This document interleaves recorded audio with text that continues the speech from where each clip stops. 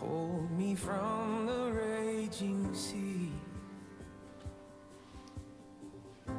and I am safe on this solid ground. The Lord is my salvation. Okay, well, it is Sunday, May 14th, 2023. Welcome to our Sheep Gate Fellowship Sunday service. Thank you for being with us here today. It's a beautiful, beautiful day. Of course, it's Mother's Day, so hopefully you got a chance, or will get a chance, to celebrate this day with your families. If you do have, a mother at home who you can celebrate with. I know it's not a reality for everyone, and so for some it could be a day of perhaps a little bit of pain. But still, there are mothers in this world that we ought to celebrate and to remember in terms of their just, parenting over us and their care over us. So remember them this day. But today we gather, of course, as the church to remember Christ. And so, as we are welcomed into God's presence by His word and by His will, grace to you and peace from God our Father and the Lord Jesus Christ, as we come together as the church, as the saints and as believers of Jesus Christ and His gospel, to worship Him and to give honor and glory to His name. Brothers and sisters, would you join me and rise from your seats as we recite the Apostles' Creed together? The Apostles' Creed. I believe in God, the Father Almighty, creator of heaven and earth. I believe in Jesus Christ, God's only Son, our Lord, who was conceived by the Holy Spirit, born of the Virgin Mary, suffered under Pontius Pilate, was crucified, died, and was buried.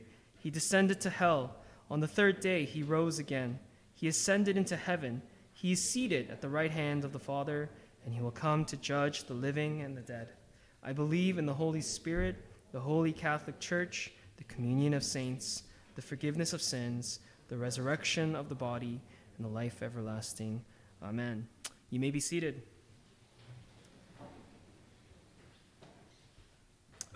I'd like to read to you from Psalm 25 as a call to worship, as, again, the Lord invites us into His presence to worship Him.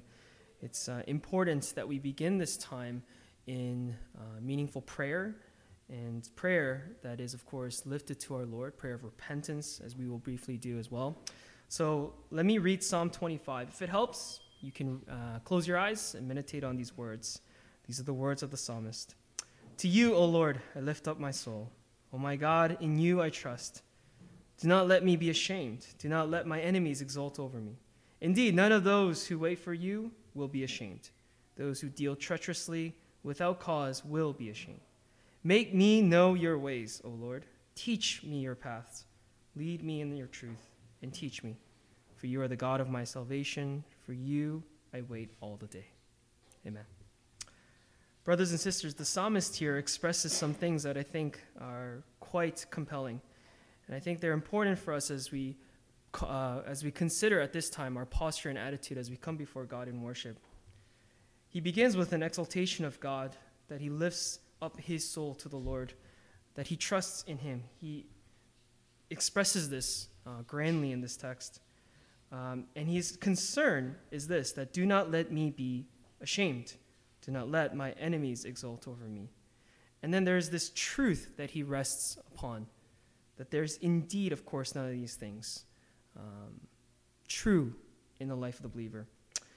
And then there is this, of course, this appeal, and they're beautiful appeals. And I think if you need content for your prayers this afternoon, it is this: make me know your ways, teach me your paths, lead me in your truth. If that's a prayer that you'd like to pray this afternoon, and maybe perhaps assists in templating how you construct your prayer as you come before God at this time, I hope it can be of some assistance to you. Once again, to know His ways and asking Him to teach you His paths, and asking God to lead you in His truth. What a beautiful, beautiful prayer we could pray to the Lord. This time, let's close our eyes as we pray a prayer silently in our hearts, and also a prayer of confession of sin, prayer of repentance as we come before God. Let's pray to this holy God of ours. 1 John 1:9, once again, it reads, if we confess our sins, He's faithful and just to forgive us our sins and to cleanse us from all unrighteousness. This is an absolute truth. It's an absolute promise in Scripture, and it's something we can always hold firm to even in the life that we live, a life so full of sin, we can come before God in faith and confess our sins before him. Let's pray together in our hearts, and then I'll wrap up this time.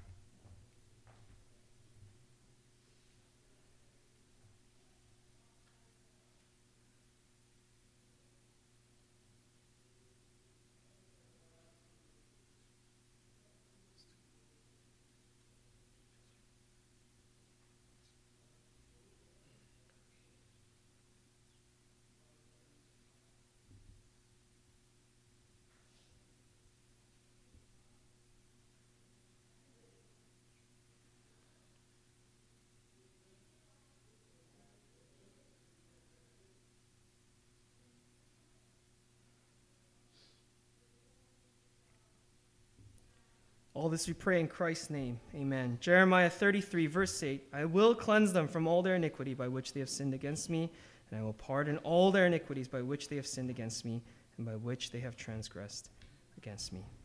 Promise I always express to you each week, because it's so important for us to be in constant reminder of how the Lord is the one who cleanses us. There is nothing that we can do with our hands to cleanse us of our sins. I'd like to draw your attention to the screen at this time. It's a momentous day. It's Mother's Day, of course, but today is also the final day of the Westminster Shorter Catechism. Isn't that amazing? 107 Sundays of going through the Shorter Catechism. You're probably feeling like, oh, I'm so glad he didn't do the longer catechism. That's coming next. No, I'm just kidding. Question 107 reads, what does the conclusion, the Lord's Prayer, teach us? What does this conclusion to the Lord's Prayer teach us? The answer reads, the conclusion of the Lord's Prayer, which is, for thine is the kingdom and the power and the glory forever and ever. Amen. It teaches us to take our encouragement in prayer from God only, and in our prayers to praise him, ascribing kingdom, power, and glory to him. I don't really think there's anything for me to explain further than that. I think the Catechism does it justice, does it not? I mean, what more is there to add to that answer? It teaches us to take our encouragement in prayer from God only. That encouragement truly comes from God and God alone. And that in our prayers, or in this prayer, in the conclusion to this prayer, and perhaps conclusion to all of our prayers, is to remember to praise God. It's no wonder in the Psalms that we see this as a constant pattern of the psalmist's prayers, ascribing kingdom, power, and glory all to him.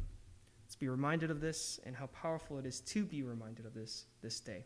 Allow me to pray and intercede on our behalf, and then our praise team will lead us in a time of song. Let's bow our heads in prayer. Heavenly Father, we thank you so much. We thank you for the gathering of the saints, and we thank you for this church, and we thank you for this community. Yes, at times perhaps a thorn in our sides, and at times a little difficult and hard to mingle with other believers. Certainly, church is not ever easy. But Lord God, we're so thankful. We're thankful that we have a community of men and women who really consider you as a high God, that we have a high view of God, we have a high view of Scripture, and we long and we desire to see this church continue to grow and to be molded and shaped by these convictions. We ask, O Lord, that not only would our knowledge increase, but our practice and our conduct and our life and our holiness and all these things individually would grow as well. That our faith in you would grow continuously. Lord God, we look to the psalmist today in Psalm 25, and we see this incredible appeal. He writes, make me know your ways, teach me your paths, lead me in your truth. This is something we need daily, that we need to know your ways, to be taught your paths, and to be led in your truth. So Lord, would that prayer be a prayer upon us at this time? As we come before you, and as we've confessed our sin, as we come before you, O holy God, I know we're not worthy and that we're deserving, but Lord God, that we come before you in gratitude and in humility. And we ask that our posture would reflect that. And I also ask, Lord Father, that as all of us, each person in this room, come before you to worship, that our hearts and our focus and our minds and everything would just be centered and turned to you properly. That we would be centered upon you at this time. That our worship would not be something that is so centric to us, but rather completely centric to you. We thank you for your Son, Jesus Christ, whom you sent In accordance with your will, he died on that cross. He became a sacrifice once for all for many. We thank you for that gift. And we ask, O Lord, that we will be in remembrance of him at this time. We're reminded again that the cleansing of our sins are only possible by the blood of Christ. As we sing these songs to you, would you be lifted? Would you be honored? And would you be glorified, as we saw in the final final aspect of the petition of the Lord's Prayer, that we ascribe kingdom, power, and glory to you always. We thank you and pray all this in Christ's name. Amen. Let's rise from our seats and sing songs to him.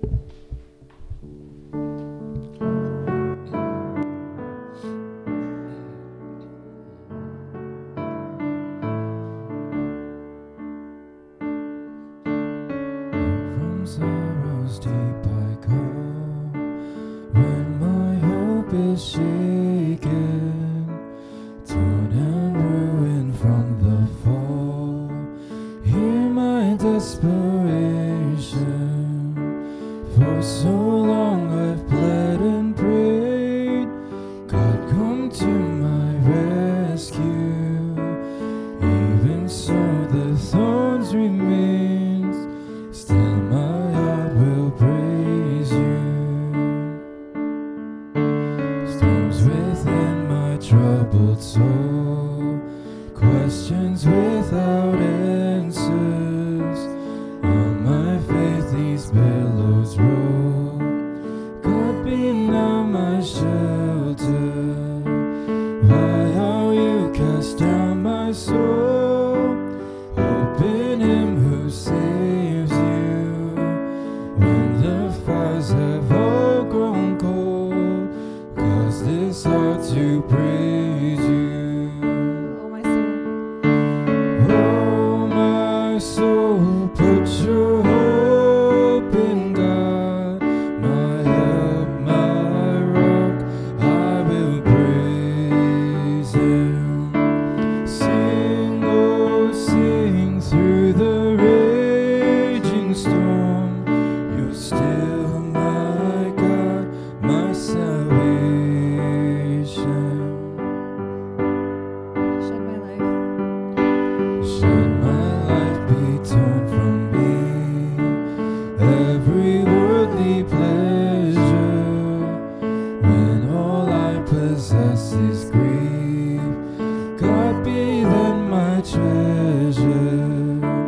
Be my vision in the night, be my hope and refuge, till my faith is turned to sight. Lord, my heart will praise you. Oh, my soul, put your hope in God, my help, my rock, I will praise him. Sing, oh, sing through the raging storm, you're still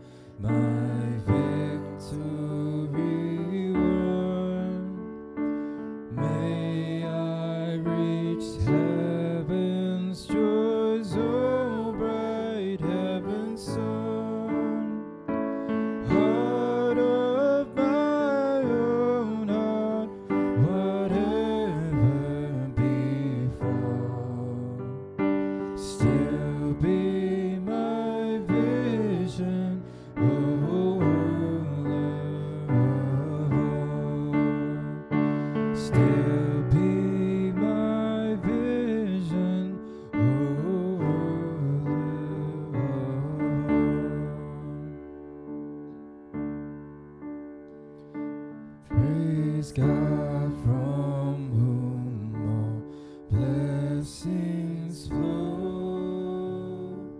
Praise Him, all creatures here below.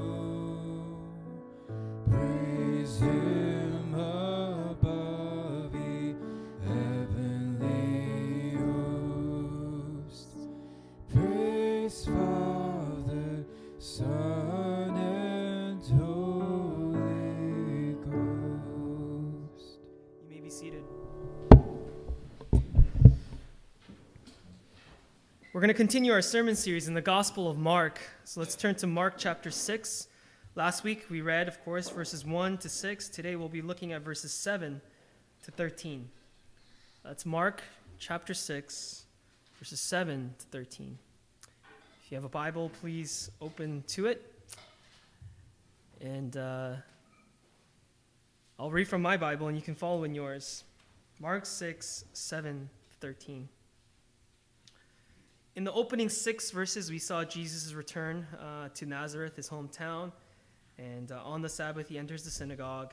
And what we read last week, of course, is this just brief but powerful discourse and a dialogue that ensues between Jesus and his hometown people, right?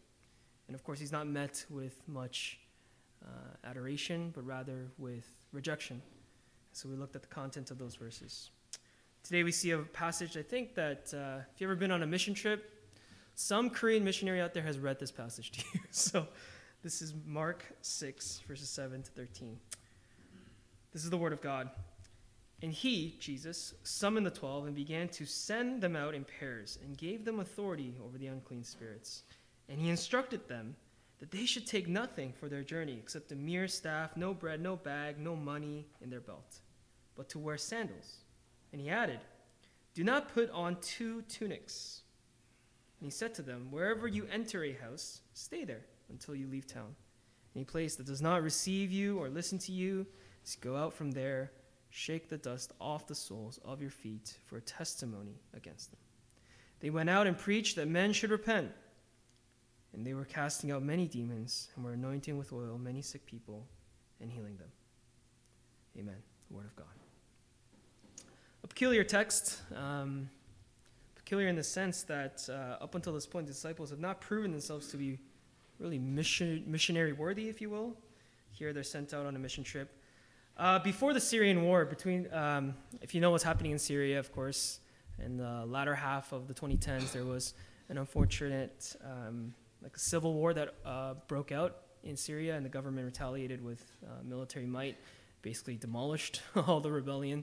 And so Bashar al-Assad, currently the president of Syria, is under basically what would be defined as a tyrannical dictatorship over that country. And so the country's been under lockdown, and you really haven't been able to freely enter this country since then. Now, prior to that, our church did about 4 summers of mission trips in Syria to Damascus, and then the upper regions of Aleppo and some other cities. And I had an opportunity to partake in 2 of them. And we went with an organization from Korea, like a mission organization. And I don't know how biblical they would be considered among you. But regardless, missionary organization, they were sent out. But their whole thing is this. They send you out into like a random town. So I got dropped off with what we call like 전도사님, evangelist, right? Actually, it was Josh's dad, like Josh King, your dad and I. We got dropped off like literally in the middle of this town in Syria. And no bag, no money, definitely no bread. I wouldn't even really want to carry bread with me. We really had like nothing. And we're just dropped off in the middle of nowhere. And we're told, with no language training, I don't speak any Arabic, we just have to figure it out. And we return in about 5 days.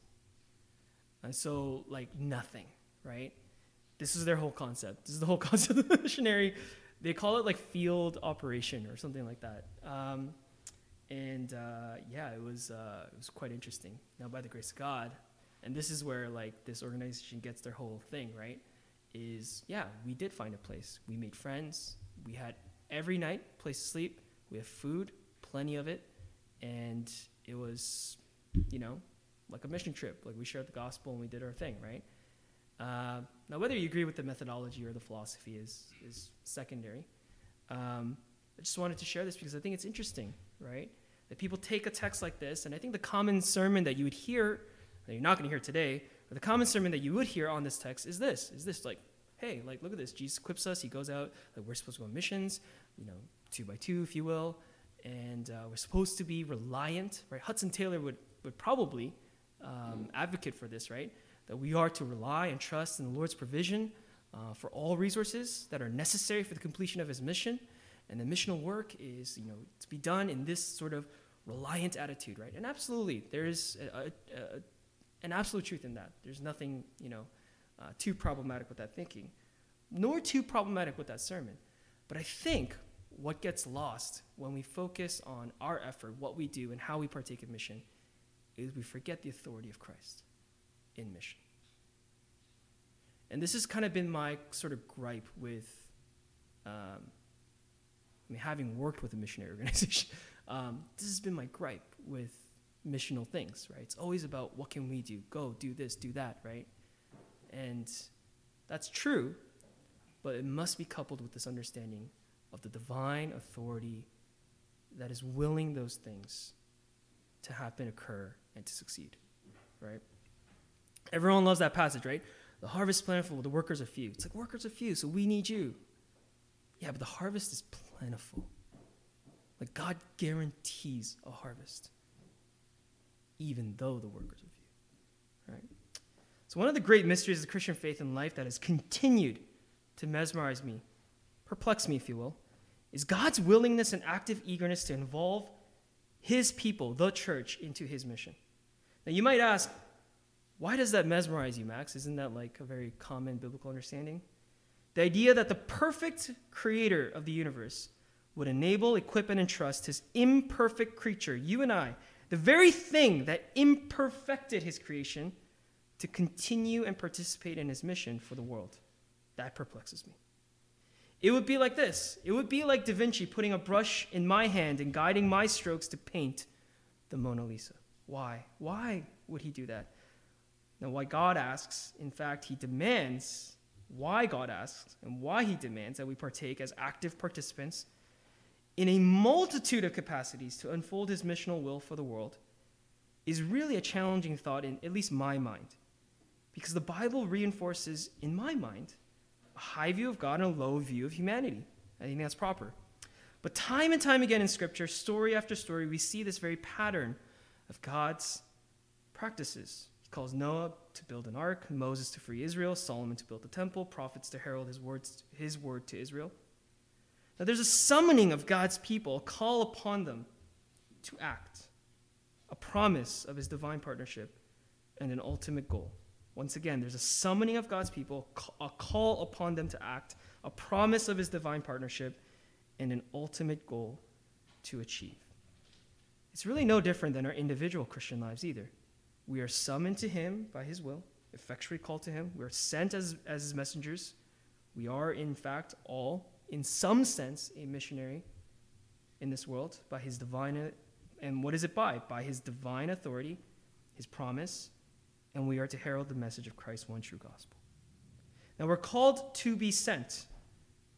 That's today's sermon title, Called to be Sent.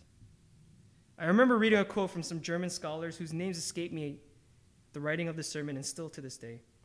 I wish I had written down their names, but instead I just wrote down the quote. The quote is this: we're called out of this world to be sent right back into it. Speaking of God's effectual calling upon the elect to save them from this world, but at the same time equipped and called to be sent into the world as his agents for mission. We see this template in today's text, so allow me to take some time to break this text down for you. So I'm not going to focus too much on the no bag, no bread, no money, going 2 by 2 into the mission field, dust your feet off when they don't listen to you, etc. part. I'm going to focus on what I believe to be the divine authoritative word of Christ, administering everything that happens here today. So 4 points to today's sermon. Summoned by God, sent in pairs, by the authority of Christ, preach repentance. 4 things. Firstly, summoned by God. Note that the first action of Christ is the summoning of the 12. Now, this may seem like a minor detail in the grand scheme of things. Surely it might be. But it sets the tone and stage for what is to come. I like the term here, to summon. You might remember these words from John 6:44. No one can come to me unless the Father who sent me draws him. We are summoned at the word of God, with the hand of God, by the will of God. It is only the summoned who are sent as instruments of God. Now, the summoning call of the master of his servant, for example, they are summoned for what purpose? To complete a task on behalf of the master or for the master. Being summoned by a master who is disgraceful or underwhelming would be a torturous task if you were the servant. But to be summoned into the presence of God to fulfill his word is nothing less for the believer an honor and privilege. A privilege, truly. Humanity has grown so benevolent and ignorant of God that we tend to think that we are the ones who summon him. Right? On our deathbeds, oh God, please save my life. Right before an exam, save my school life. Buying a lottery ticket. Eric, right? By the way, if Eric ever wins the lottery, talk to him now because he's willing to give you $100,000.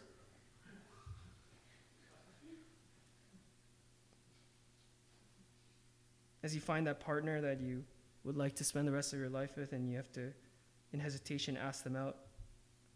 All these risky gambles we take in life, so to speak, right? When business is not going too well, when we lose our jobs, when our car breaks down, when money is thin.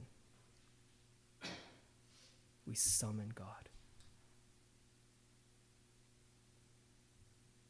Is God your genie? Does he await your call of him? The very words of Scripture begin with God's summoning of all of existence into reality at his word. And nothing has changed since then. All of creation summons to God's call, not the other way around.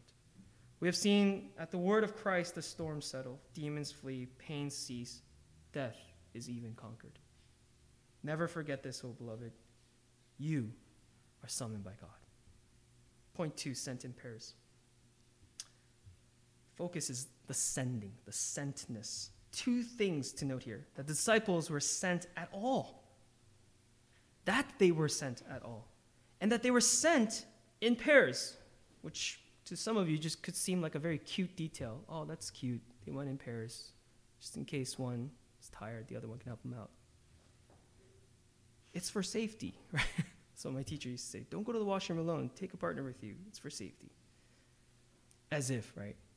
Like another kindergartner could help me when I'm in danger. It's ridiculous. I don't know where that idea came from. But in fact, there is an importance here that points to a future reality.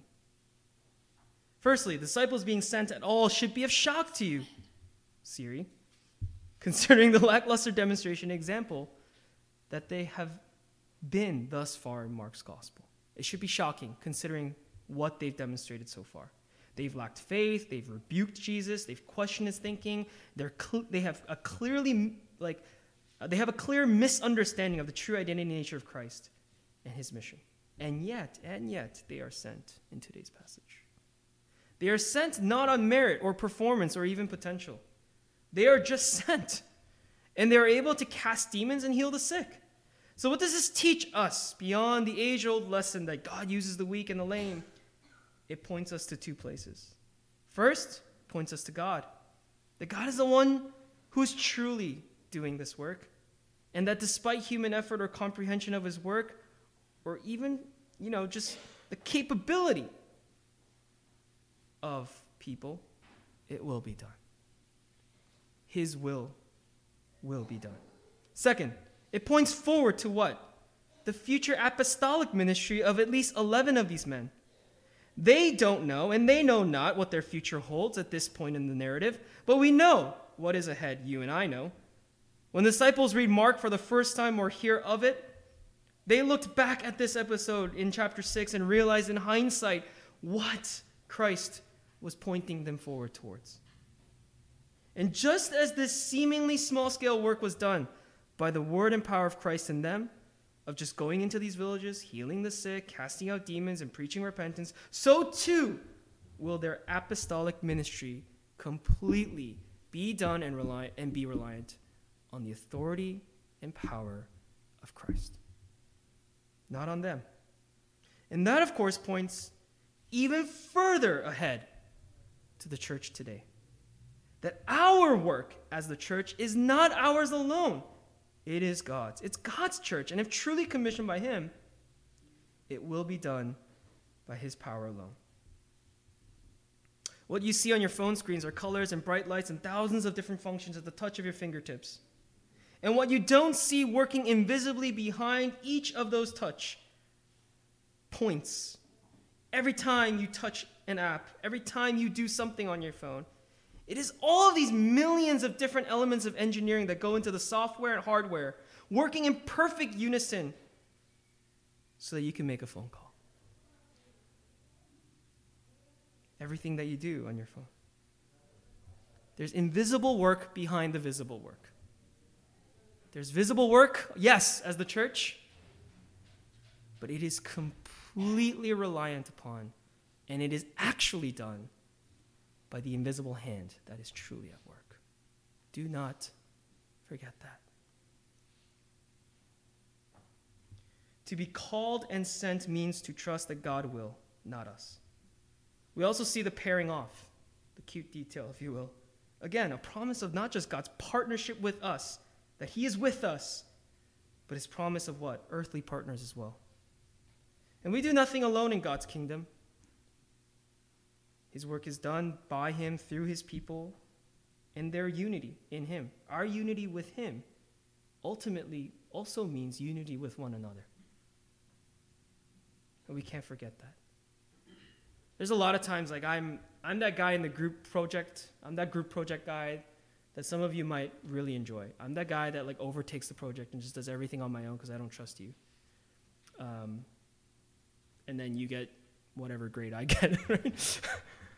I'm that guy because I just don't trust people to do things properly, right?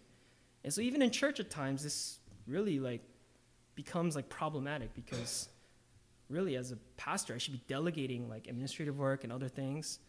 But a part of me is like, right? Like, not, no offense to you all, but it's just a natural disposition that I have. And so it becomes difficult, right? And I have to be reminded of this, that gospel work is partnership with fellow brother and sister. And I have to trust, and I have to work with and alongside, and I have to build each other up. I have to work towards that the church is that, right? It's not just me up here doing all of this, and then you're just witnessing, you come on Sunday, you watch it, and you go home. But that you are partaking in the ministry of the church. And I'm inviting you to that. Point 3, by the authority of Christ. Whether we are summoned or called, and my argument is that both are realities for believers, we must remember the voice of the shepherd that calls his sheep and guides them where they go. That voice is a voice of authority, and it does not mean authority only in the sense that it is to be obeyed, or simply a voice that holds weight and power and influence. It is a voice that knows best, and it is the very voice of the one who guarantees and promises partnership in where we are sent. It is not so much the voice of a general that is barking orders to his soldiers, but stands back and watches the war unfold. It is the voice like that of a king who stands on the front line of the battle with his men. I'm reminded of Aragorn in The Lord of the Rings, the promised king who is to return to the throne of Gondor. And yet where this king is found is not on the throne of Gondor, but rather on the battlefield, claiming victory over the enemy alongside his men. This is the assurance of knowing that the authority of Christ is with us in everything we do for him. This conjures thoughts of the Great Commission in Matthew 28. Go and make disciples of all the nations, he told his apostles, but assures them in the very end this, that he will be with them forever to the very end of the age. and yet he proceeds to ascend in heaven's glory. Can you imagine being the apostles or the disciples? Or imagine being Peter, right? You're on that mount, and Jesus is like, guys, go and make disciples of all nations. I am surely with you to the very end of the age. And you're like, yes, this is it. It's the very end of the age. It's eternal global kingdom. Like, this is great. And then he's like slowly drifting away into, like, where are you going? You just said you're going to be with us to the very end of the age, and you're leaving? Like, this doesn't make sense, right? So being with them, when Christ said that I am surely with you to the very end of the age, here's what he did not mean. He did not mean, I'll be right next to you holding your hand physically the whole time that you're instituting the church. Being with them in their work for Christ meant something much more. It meant a presence that could always be counted on, despite his body not being there. And I think his ascension into heaven in that moment, and then those words of promise of I am surely with you to the very end of the age, that those words echo to us today, and they mean much more now, because if he had stayed there and he had helped them in the book of Acts institute the church, Jerusalem, Judea, Samaria, and start the beginning of the church, and then he ascended, you know what we could say? Well, we could say, church was easy for them because they had Jesus next to them. But look at us now. We don't have Jesus next to us, so it's really hard. No. You can't do that. You look to the very beginning of the New Testament church and you realize they had to trust in Christ's word. They had to trust his promise. And so those words of I am surely with you to the very end of the age became universal at that moment. That every believer in this room could read Matthew 28 and realize, I understand that. No excuses. Finally, preach repentance. Summoned and sent by the authority of Christ, but what then is our endeavor? What is the goal? What are we to accomplish? Some people think like this. Every time I train a new trainee at work, I get really frustrated because they're so bad. But secondly, I get really frustrated because they're always like, yeah, but what's the goal? Like, what am I trying to do here? Mop the floor. Yeah, but like, how much of the floor? All of it. Do you want me to use hot water? Bro, are you dumb?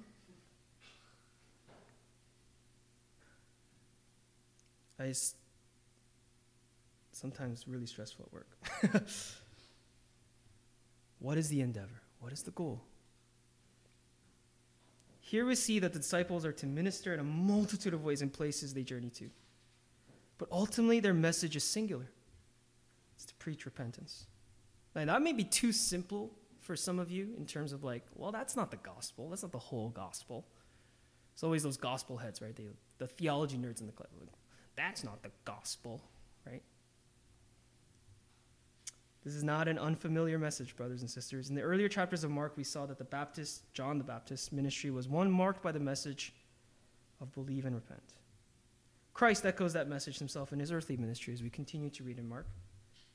Turning back even further to the Old Testament, we see that the minor prophets preached the same message. Remember Jonah to the Ninevites. And to the very onset of church history in Israel's history, we see that time and time again, when God's people sin, the message is to repent and to believe. Turn from sin, turn to the Lord. Brothers and sisters, the ministry of the church is not to heal the sick or cast out demons from this world. It is not to run programs or have really sound structure. I bring that up on purpose because that's the knock on Sheepgate, isn't it? It's like, oh, no structure. That church has no structure. Everyone tells me we lack structure. Everywhere I go, they're like, oh, you guys are doing great, but you guys have no structure. Have you ever seen a structure being built? Recently I've been like rebutting them with this. I said, you ever see a building being built? And they go like, yeah.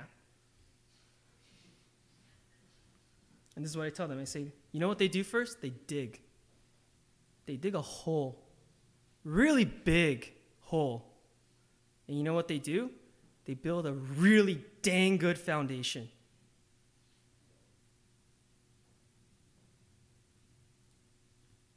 That's what I'm trying to do.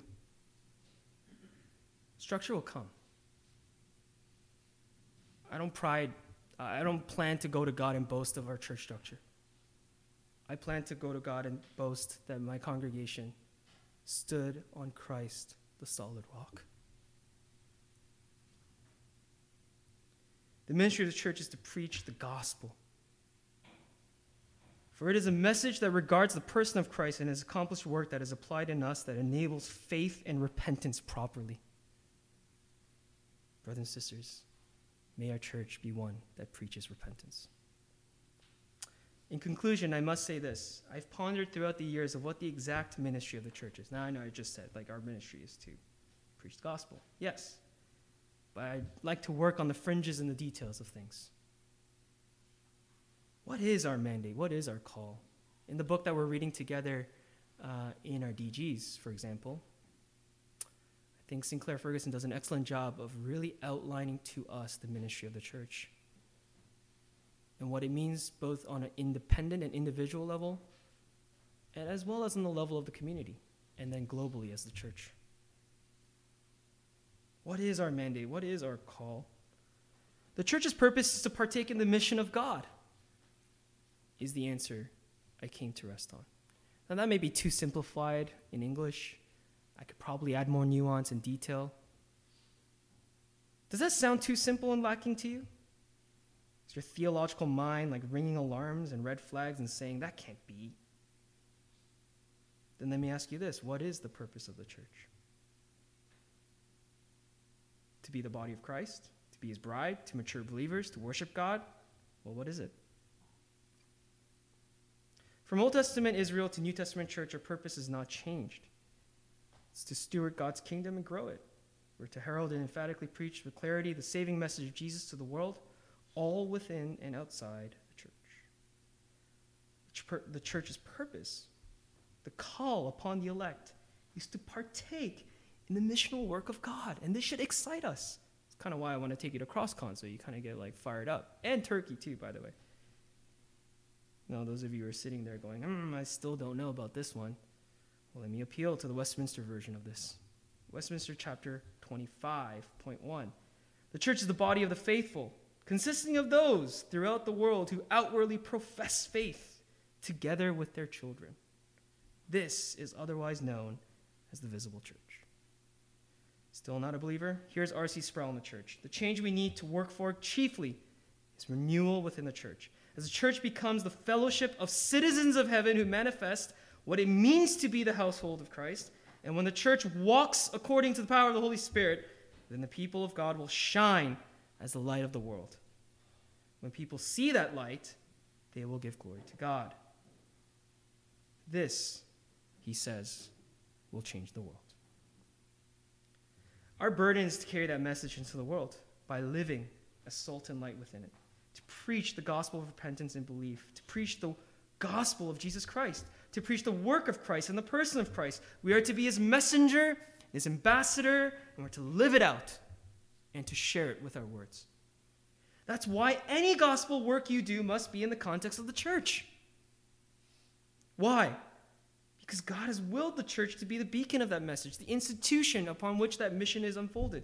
That is not to say that work in other organizations, like parachurch organizations, is invalid. I used to work for a parachurch organization. I'm not saying that work is invalid. But that work must partner with the church. This is something I learned emphatically during my time as a staff on campus. I look back at how many leaders I enabled to serve so faithfully on campus while ignoring their absence at church. Oh, man. I was so desperate to have leaders.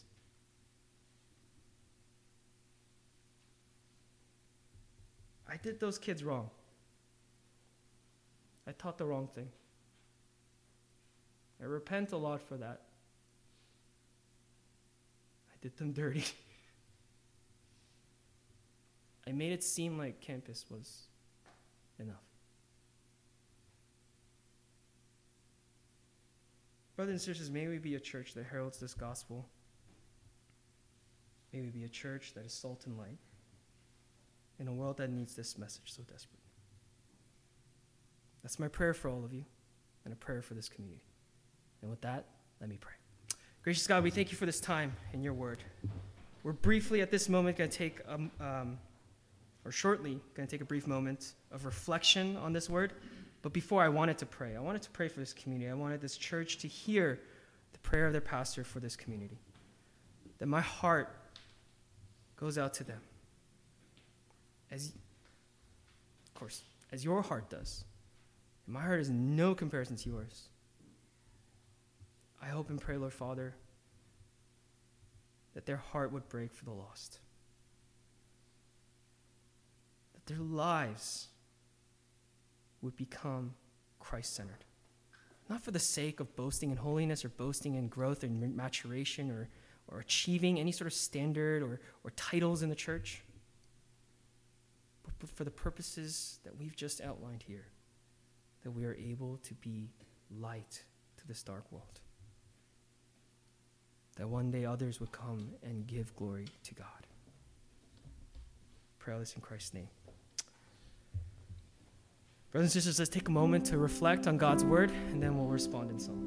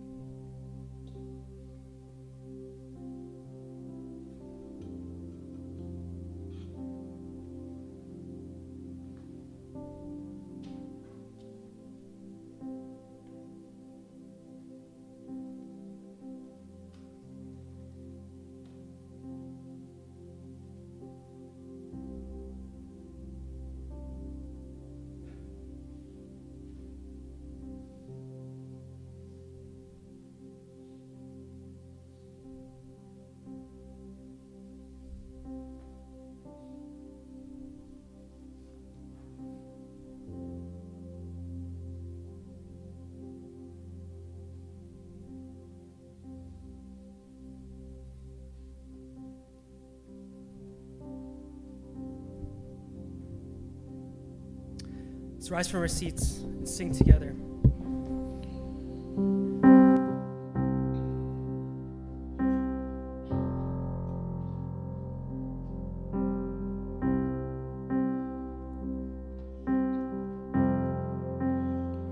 What gift of grace is Jesus, my Redeemer? There is no more for heaven now to give. He is my joy, my righteousness and freedom, my steadfast love, my deep and boundless peace. To this I owe, my hope is only Jesus, for my life is wholly bound to His. Oh, how strange and divine, I can sing, all is mine, yet not I, but through Christ in me.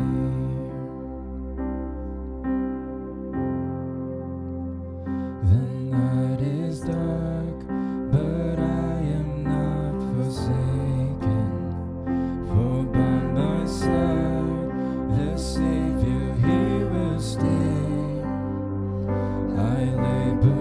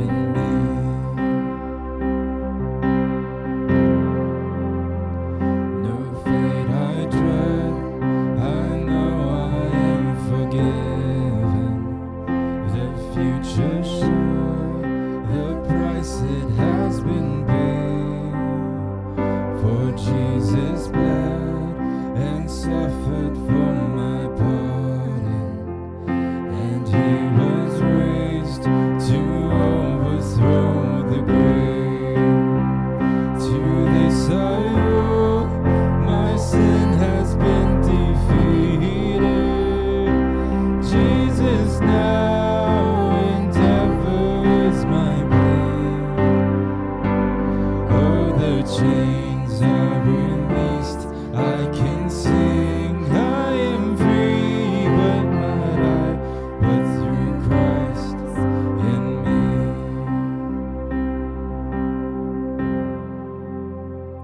With every breath, I long to follow Jesus, for he has said that he would bring me home.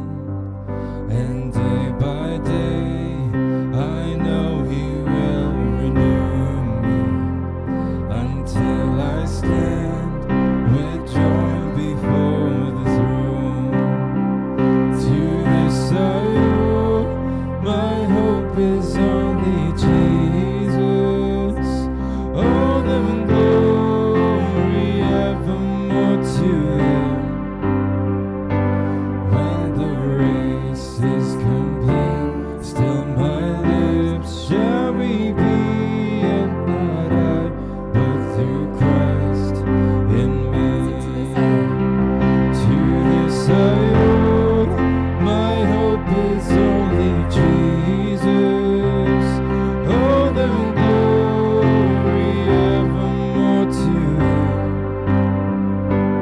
When the race is complete, still my lips shall repeat, not I, but through Christ in me. When the race, When the race is complete, still my lips shall repeat, not I, but through Christ in me. Yet not I, but through Christ in me. Gracious God, we thank you this afternoon as you gather your church, as we read from your word. May we be compelled, firstly, by your missional heart for the world, the very same heart that saved us. We ask that you would instill in us a heart for the lost, and a heart for the for those who are who don't know you, those who are without the gospel, those who are without the church, without the word, and they need it so. And so, Father, would you just give us a heart for such people, and may we be constantly prayerful and considering of perhaps what our participation and activity in that mission might be. And as a church and as a community, that our heart for missions would never be lost, that all that we do would reflect a desire to see those who don't know Christ, that they would come to know him as Savior and Lord. We give to you, Lord Father, this offering. We give to you cheerful hearts. We give because we give from what little we have, and we give because we hope and long to see the ministry of this church and the ministry of this community continue to grow, not for the sake of Shike, but for the sake of Christ's kingdom. And we ask that, Lord, that you would continue to be faithful to us in providing, the little or much that we have, and that we could be good stewards of those resources and continue to use them and allot them for the greater good of your name. We pray all this in Christ's name. Amen. You may be seated.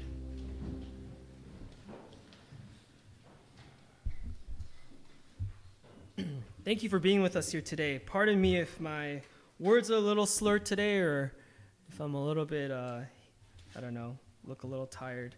I had a 10K run this morning, and may never do it again. Welcome, Sheepgate. Welcome, all of you. It's a pleasure and honor to be with all of you today. For those of you who are with us, we thank you. And for those of you who are perhaps unable to be with us in person for whatever reason, we hope and pray that this time has been a blessing to you. Today's Mother's Day. So again, if you have a mother at home that you're able and willing to celebrate, perhaps you should consider that. I don't mean to take this evening away from you or anything like that, but whatever time you can spend with them, spend with them. Mother's Day, of course, not like a Christian holiday or anything like that, or we don't mean to advocate anything so-called pagan, but I think it's important, right, in a world that continues to redefine what family is and marriages and all these things, that we have such a thing as Mother's Day. I saw on Twitter there was this whole outrage over Mother's Day, and this one company, I forgot what it was, just a regular secular company, they were oh no, it was a TDSB school or something. They were something about mothers, and people got cheese because mothers and all that. What is a mother these days, right? But anyways, we know what a mother is, and so we celebrate them. And so if you can and if you love them, please do. Offerings can be sent two ways. Firstly, we do have a very nice wooden basket in the back, and there's envelopes, and you can give that way. There's a really interesting ethical conversation I had with a bunch of PCA guys this last Monday about e-transfers, cash, like what's appropriate. One church kind of does this thing. They give out like tokens to each person as they walk through the door of the church, and they give the token, and then you just e-transfer later. But the token is like the act of giving is what's really important. I don't know what the degree of all these things are. But if you can, and you have the time to pull cash and prepare it and bring it, I think there is meaning behind that. Like the more I thought about it, I think there is like, of course, it's a convenience to e-transferring. And perhaps that's where the world's going anyway, like a cashless world where we can't even give by cash in the future. But until then, until cash is a thing, and until, I guess, King Charles III will be printed on our money, like we might as well give it, right? So if you can, prepare it. I think it's a very meaningful thing. But otherwise, you can e-transfer to sheepgatefellowship@gmail.com. Please join us for a fellowship. That means food at the other church this afternoon. If you need a ride, just let us know. We can definitely take you. The food, we have to cook ourselves, so we prepped it. I want to just give like a big round of applause. Thank you for, you know who you are. Yeah. I'm not going to give you more like attention than you deserve. But anyways, thank you for helping out. We had a couple people help out this morning with the cooking and serving for the KM adults. And then last night, big props to the people who came out and just kind of helped to prepare the carnations as well as the food. I know the rest of you who weren't there, your heart was there. I know all that. I think I'll just judge you quietly in my own heart. Written your names down in my book of death. But anyways, just kidding. I'm grateful for all of you. But whoever came out, even more grateful for you, especially on this day. But yeah, just thank you for servicing and giving your time for that. I was really, really happy that I didn't have to cook it all. Okay, there will be, for the DG leaders, a short, brief meeting today. Following, we can have lunch together, I guess, maybe like at a table, and we can discuss some things. So just be mindful of that. There is softball practice, so Aaron, Andrew, Moon are the people you want to talk to. Weather's fantastic, unlike last week, so please join us for that. Again, with the DGs, had a couple people ask, like, can we join? Like, I know it's in the middle of it. Absolutely, 100%. And we'd love to have you. My goal ultimately is just have the entire church in the DG, because I think it's church without discipleship and evangelism is like, I mean, are we living out that purpose and mandate that I'm talking about, right? So please plug in. It's a great opportunity to discuss important biblical and theological things with your fellow brothers and sisters. A birthday, Jesse, happy birthday. I don't know where you are. There you are. Happy birthday. So my brother has your gift, and he left it on his bed. So I called him, and he was like, it's at home. I was like, well, why didn't you bring it? He's like, I forgot. So that's what happened. That's the whole story. It's nothing like special.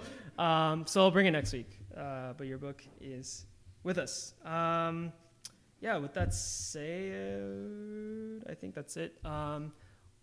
We have a bunch of summer things that some of the leaders are going to discuss in terms of like organizing, but we're going to need a lot of help to organize some of these things. So whether it be our retreat, or whether it be some outings, we're also considering a men's and women's separate like sort of time, like a conference or something. Just various different things that are upcoming in our summer calendar, and we're going to need a lot of help. So just heads up, like if you're willing and able and you're free this summer and you have some time, please join us for that. I know some of you are traveling to Chicago this week for James Park's wedding, so safe travels to you, and those of you who are already traveling, safe travels.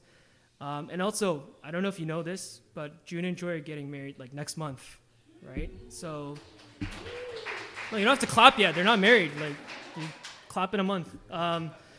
But I only say that because I've been in their shoes, like literally like 7 months ago, and like this is the time where it gets like kind of like you know. So if you, I mean, I think I can speak on behalf of the church. If you guys need help, please reach out. Yeah, just we'll do anything. We'll not anything, but like we'll do a lot of things. Whatever, ushering or helping out with anything at all. Yeah. Can I say something? No. Yeah, you can. Yeah, sure. Go ahead. If for like new members who have come after we sent out invites, if you guys would want to be included, just send us a message because we want to celebrate with our entire church together. Oh, that's cute. That's nice. That's nice. But yeah, that's awesome. Open invite. Okay, just bring everyone. So he'll never know. they're new, right? But yeah, so they have about a little over a month left of preparation. So if you are able, please pray for them firstly, and secondly, like just offer your services if you can. And for you guys, best wishes. Okay, with that said, let's rise and end off the Lord's Prayer. Let us pray. Our Father, who art in heaven, hallowed be thy name. Thy kingdom come, thy will be done on earth as it is in heaven. Give us this day our daily bread, and forgive us our trespasses, as we forgive those who trespass against us. Lead us not into temptation, but deliver us from evil. For thine is the kingdom, power, and the glory, forever and ever.